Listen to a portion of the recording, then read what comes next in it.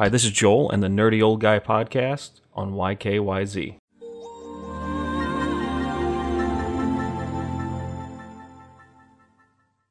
Well, we got some more Xbox Series X, or X Series, I always get it backwards, news that's pretty big deal.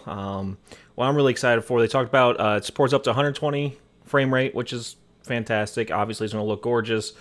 Some more customized shading, which will also allow higher frame rates for developers. But the biggest thing, which I think this next generation is going to be about, is what the console actually does.